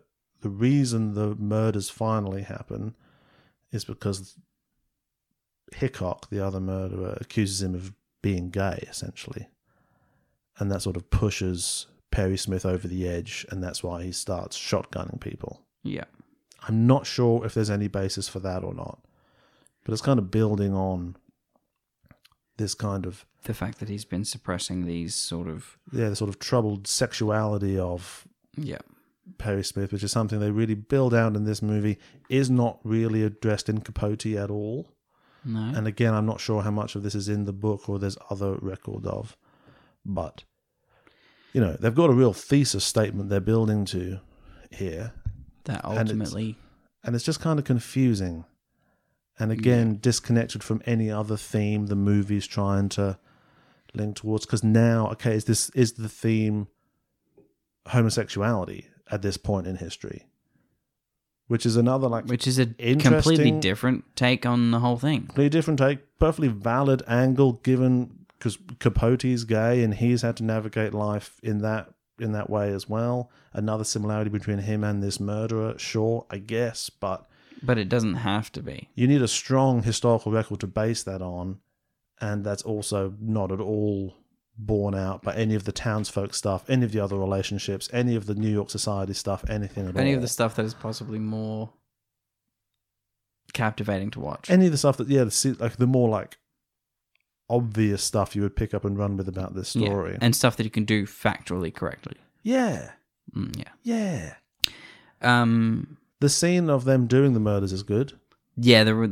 The actual murder scene The is sort very of well done. prolonged shot of them arguing and then them shooting them. Sort of it all happens in the one shot quite effectively. That's all good. It is pretty good. And seeing Perry talk through his justification of, this film still retains the fascinating core of Perry Smith's character that the being delicate with the people, and he up until didn't the point. really want to do it. Yeah, even up to the point where it's taking place, he's like, and the line after this, like after he shot 2 people already, and he goes, "I could have stopped him." The other guy, after, like, he says that after he's confessed and after he's described himself killing 2 people. He said, "I could have stopped him from killing them, but I didn't," as though he still thinks Hickok is more of a villain than he is. Yeah, in his mind, In his mind, what he did, he just did. and because Hickok was going to assault the girl, Yeah. and he stopped him from doing that. That's his sort of consolation for himself that at least I stopped that from happening. Which is still fucked up. Yeah, but just the things people will tell themselves to To make them feel better. generate a and that's why he looks like a normal person to us in his presentation, because that plays out into a broader theme in an interesting way, because he's behaving towards, say, Truman like a normal person because he's got a story in his head of how he's a good person. Yep. And that's how so many people get through the world. That's how so much evil gets done in less like acute ways, but like everyone's got a story. Nobody knows that they're the bad guy. Yeah, everyone's got a story about themselves about why what they're doing is fine. Yeah. And that's what's fascinating about these characters, that if you can do it about, horrific murders, what else? What other normal people, seemingly normal people, are walking around the world capable or even enacting terrible evil, but it's not salient because they've developed a story about it. Which is why the theme of narrativization would be a good theme for this movie, and you showed Truman struggle to try to boil it down into a story. That would work. That would work. That'd work. That would work. Then it moves to Truman goes away for a while, doesn't he? Well, he goes back to Goes back, but he stays First, away from the prison for quite a while. he goes back to New York, and he immediately tells them everything Perry told him about the murders, and that is confusing because when he goes back and immediately tells them everything he told him, that makes it feel really exploitative what he's done. Yeah. By eliciting all of this from Perry. But I wasn't sure if as an audience member you're meant to think that's exploitative, or if it's just being like, Truman, you know what I mean? How much fun is New York society? But it is exploitative. It felt, well, one of the I don't think core it just questions... feels like it. It's just like, that's a shitty thing to do. I think you can really... There's like a clear argument to be made in both ways. Like that's what's so interesting about it in Cold Blood. Like you can really argue he exploited them, and you could really argue That he told their stories in a fair way. Yeah. Yeah, I guess. But it's just not a question this film engages with that much, I don't think. Perry writes him every day. Yeah. Well, I think the last scene is when they just make out for a while. Yeah. And he says, punishment is hoping for years there's someone for you, and after finding him, you can't have him. So it just gets really explicitly sort of just romantic towards the end, which is like, sure, but strange given the attempted rape that you need to show how Truman looks past that to continue to engage in what is essentially a romantic relationship through these prison visits later on. Yeah. And not just Wouldn't have you? it be that he's only there to, pardon the pun, squeeze more juice out of Yeah. the conversation. Yeah.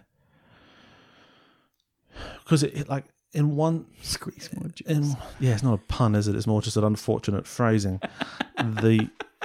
In one scene, he's being explicitly exploitative. In another scene, he's being like viciously assaulted and being desperately upset. And in another scene, he's just still really attached to this guy. Like you don't see.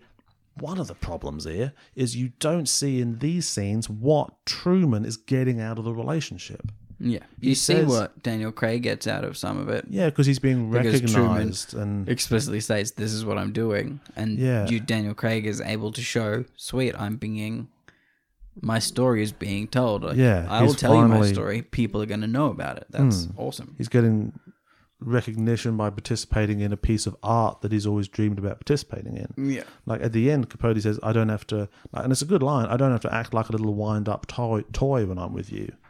Yes.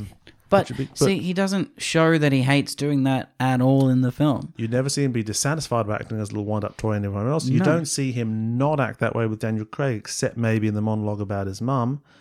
And so you don't get to see we never see a different side of Truman when he's with Perry. No. Yeah. We just get to see him be scared. Really? Yeah, we see him be scared. We don't get to see him be scared anywhere else. And like the mother monologue is kind of a different side, but that is sort of just explicitly framed as, "I'm doing this so you'll tell me stuff about you." Yes. So that's not like a revelatory aspect of this relationship he's in. Then it goes Back to New York, back to New York. and there's a big gap while they're waiting for the execution. Perry writes him. It's stated that they're given 2 letters a week, and every week Perry writes both of them to Truman. Which, if that's true, Yeah, Jesus. jeez, that's a lot of letters. Yeah, and this is a really interesting aspect of the real story, that he can't move on until either these people he now cares about get executed. Yeah, and imagine if the verdict came back where they didn't go for the death penalty, and that they're just life in prison, and then for the rest of Truman's life, Yeah, this guy in prison in Kansas is just writing him twice a week, And if and then the letters, because he doesn't reply, just get progressively more aggressive continuously. yeah. Well, yeah. If you weren't in love with him and wanted to see him all the time, and you were just trying to use him for a book, then you'd be like, "Oh, You Jesus just Christ." constantly get reminded. Yeah, but that's the thing. If they got life in prison, end of the story. But if they Yeah. might get executed, he has to keep going until that happens. The scene of the execution where he's asked to go and he doesn't really know if he wants to go, I think that's pretty well done. Yeah, it's pretty sort of nuanced and humane and three-dimensional. The way they portray each dude walking up to the gallows and that holding their heads high, saying their last words, whatever it is, and then the moments of once the hood gets put on and you hear the heavy breathing. that is so well done. I hate execution scenes Yeah. when they're like that and they just show you the whole thing. Like I cannot handle it. Like it's just It's not one of the nice. most upsetting things. Like it's watching things like that make me be against the death penalty. Yeah. Like it's the subject of, I forget the name of it, but there's a George Orwell essay about it where he writes about an execution he witnessed, and how there's something about just the witnessing of it just makes you realize, we shouldn't be doing this.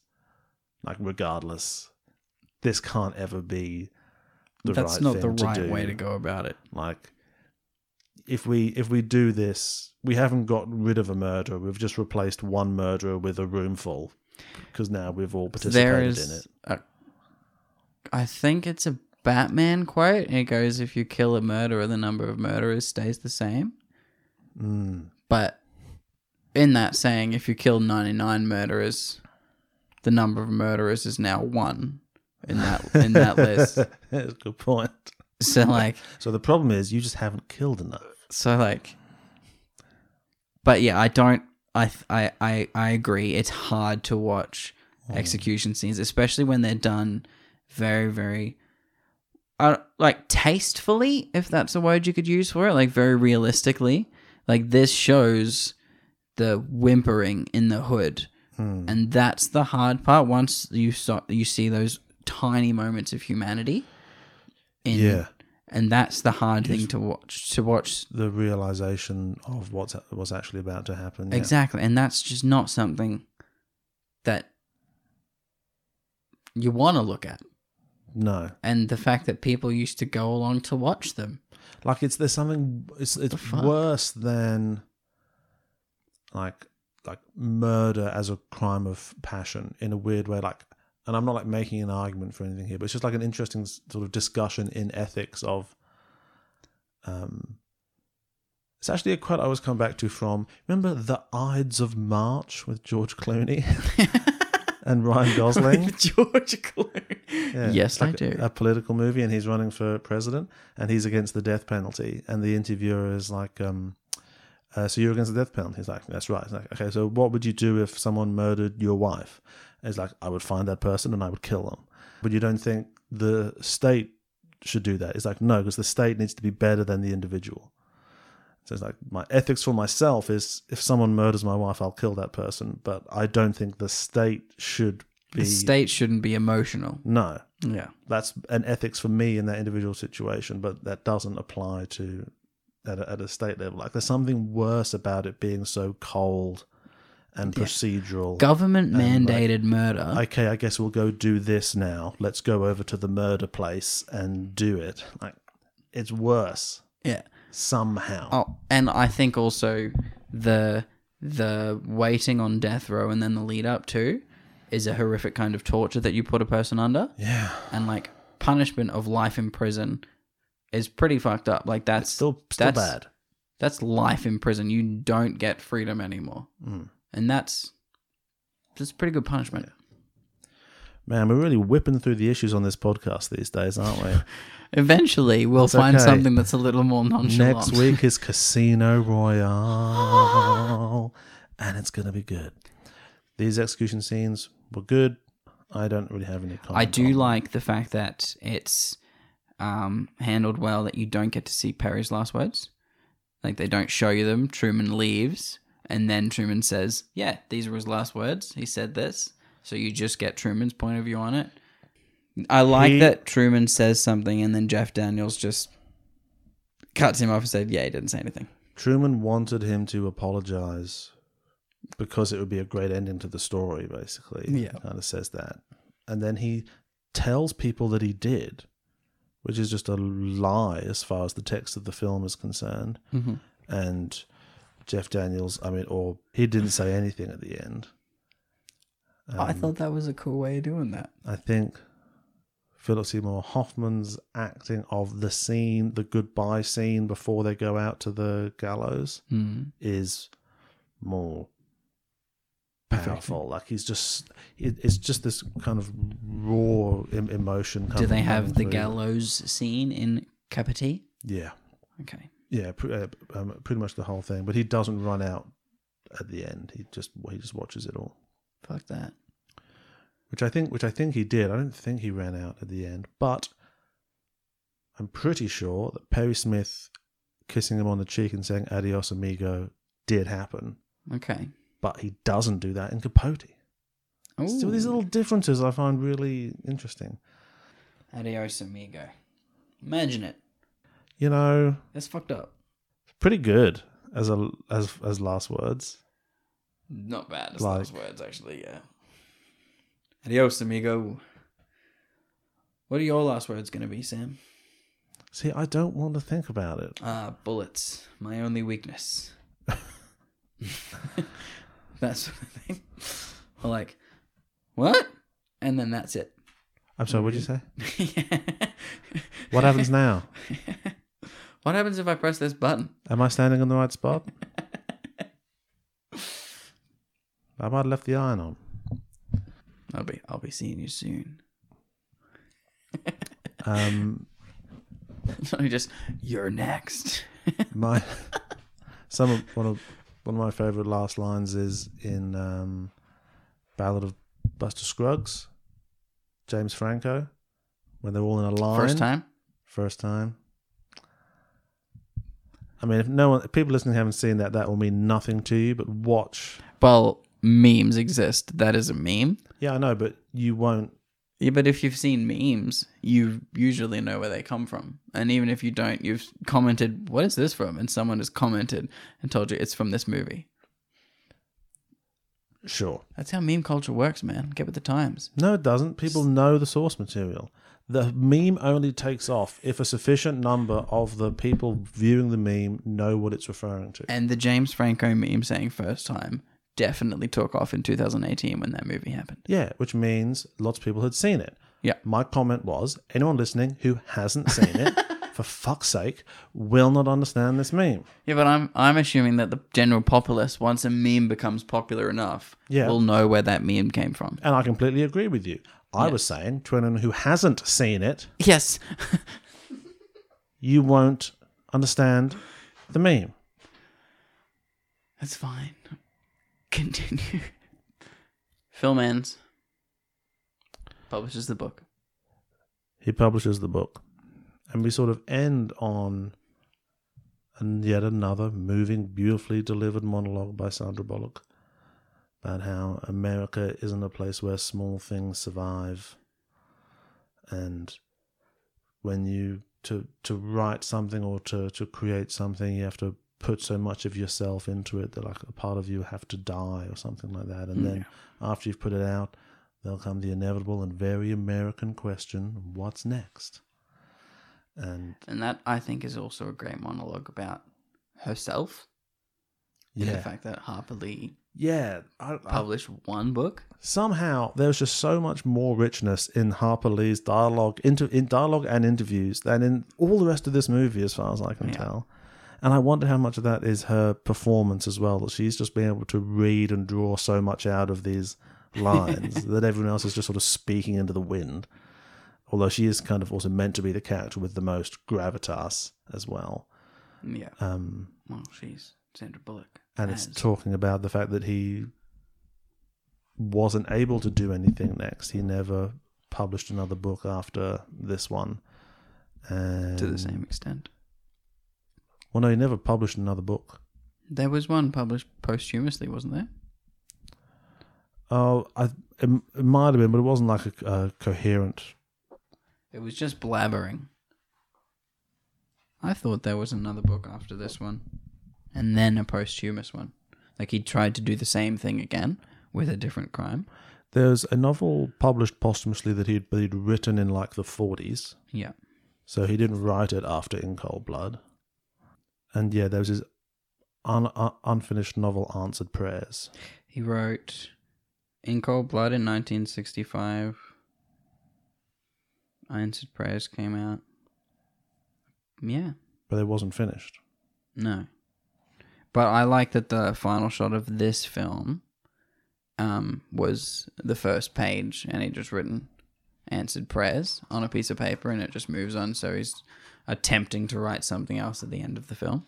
The coda from Capote is for that novel Answered Prayers. He had either the epilogue or like the opening page was a quote, and it's from, I'm not sure who it is, Saint Teresa of Avila, saint, and the line was, "There are more tears shed over answered prayers than over unanswered prayers." And so I guess that's kind It's of a good quote, though. Yeah, I guess implied as a reference to at some point he might have been ultimately praying for the execution to happen, despite how much pain he knew it would ultimately cause him, just to have some sort of resolution. Yeah. Because there's nothing worse than ambiguity. True. We will suffer the most acute pain as a result of certainty rather than the dull grind of uncertainty. I think pain of certainty is a lot shorter than pain of uncertainty, because pain of uncertainty is a worry that just grates on you for a long time. I guess a pain of certainty you feel like you know the limits of. Yeah. Whereas the pain of ambiguity is that you can't ever get a sense of its scope or to what proportion it might ultimately grow. Deep. This is fun, isn't it, this show? It's real great. Is this fun? You know what's going to be fun? It's another heavy one. But yeah. Next week's going to be pretty fun. Next week's going to be fun. Hey. After this, we're doing James All right. Bond. Where are we going to put this in the list? We're doing James Bond. Where are we putting this in the list? Okay. Well, as people may or may not know, we're not scoring these films out of 10 or anything. We're creating an overall ranking of all Daniel Craig's films from best to worst. Yes. This is the 27th Daniel Craig thing that we are ranking. Shall I start us off around the middle? Yeah, I Figure reckon. this out. So, Sylvia. I think it's better than Sylvia. Yeah, it's better than Sylvia. Elizabeth. Your thoughts?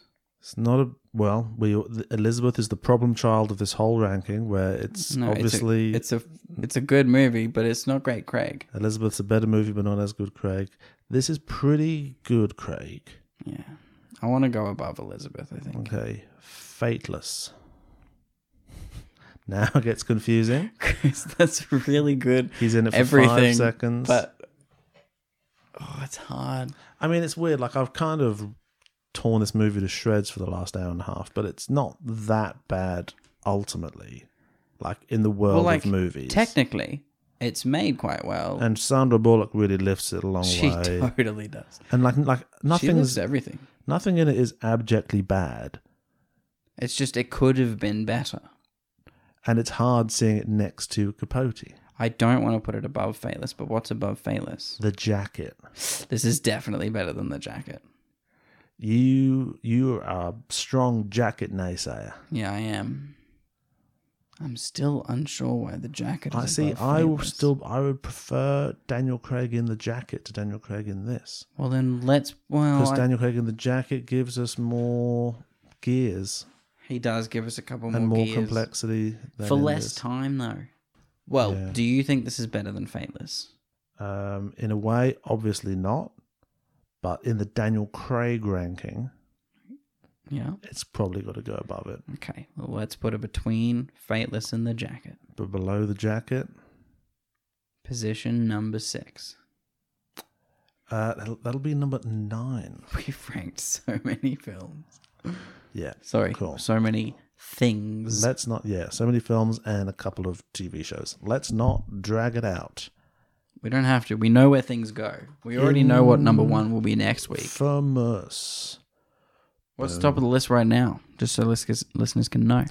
So I'll give you our top 5. In 5th position, Some Voices. Oh, nice. Layer Cake. Enduring Love. Weirdly, that survived for so long near the top of the rankings. And then top 2, obviously, Road to Perdition and Munich. Nice. Oddly enough, the 2 Spielbergs are at the top of the list. Quite understandably. Yeah. All right, we did it. This is a good time. Yeah, we talked about that. This is a good time we did. And we are quite soon going to talk about something amazing. So join us next week when we will be discussing Daniel Craig's first Bond movie. And also, hopefully... his foray into Bond. And hopefully, if we have the time, also watching the original Casino Royale that has Woody Allen in it. Yay! I'm not sure if I'll release that on the general feed or just put that up on Patreon. But apparently that movie is fucking insane and really bad. So I'm looking forward to it. I'm pretty sure there's a UFO at some point. It's going to be great. That's some Bond material right there. Yeah. That's deep in the groove. So look out for that. I think we said it all up top about social media and whatnot. We did indeed. I don't think I said my stuff. You can find me on Twitter at @S_Brookfield if you want some, if you're into like sort of like public health related stuff. That's and academia. That's most of it. You been getting that TikTok out there yet? I am not TikToking. I'm enjoying observing some TikToks, mostly animal video related, but completely understandable. But no. We should do that for the anyway. Instagram, Samuel Brookfield, mostly hiking stuff. Oh, really cool. There's many aspects to me. I contain multitudes. You're on Instagram at IsaacTibbs2A's2B's. It's mostly nothing. Yeah. There are pictures of my cat. Yeah. And my artworks. You should put up a photo of that bed you made. I should. I did build a bed recently. Yeah, then all our fans could see where you sleep. That's a little weird though, isn't it? Do it. Okay. No. Do it. I shan't. All right. Just send the photo to me. No. Just send it. No, go on. Okay, can I borrow your phone? No. Give us your phone a second. Give us your... I just want to do something. Thanks, Ryan Sim, for our artwork and the vivisectors for the music. They're Russian. Just unlock it and hand it. Okay. No fun sometimes. All right. Thanks so much, everybody.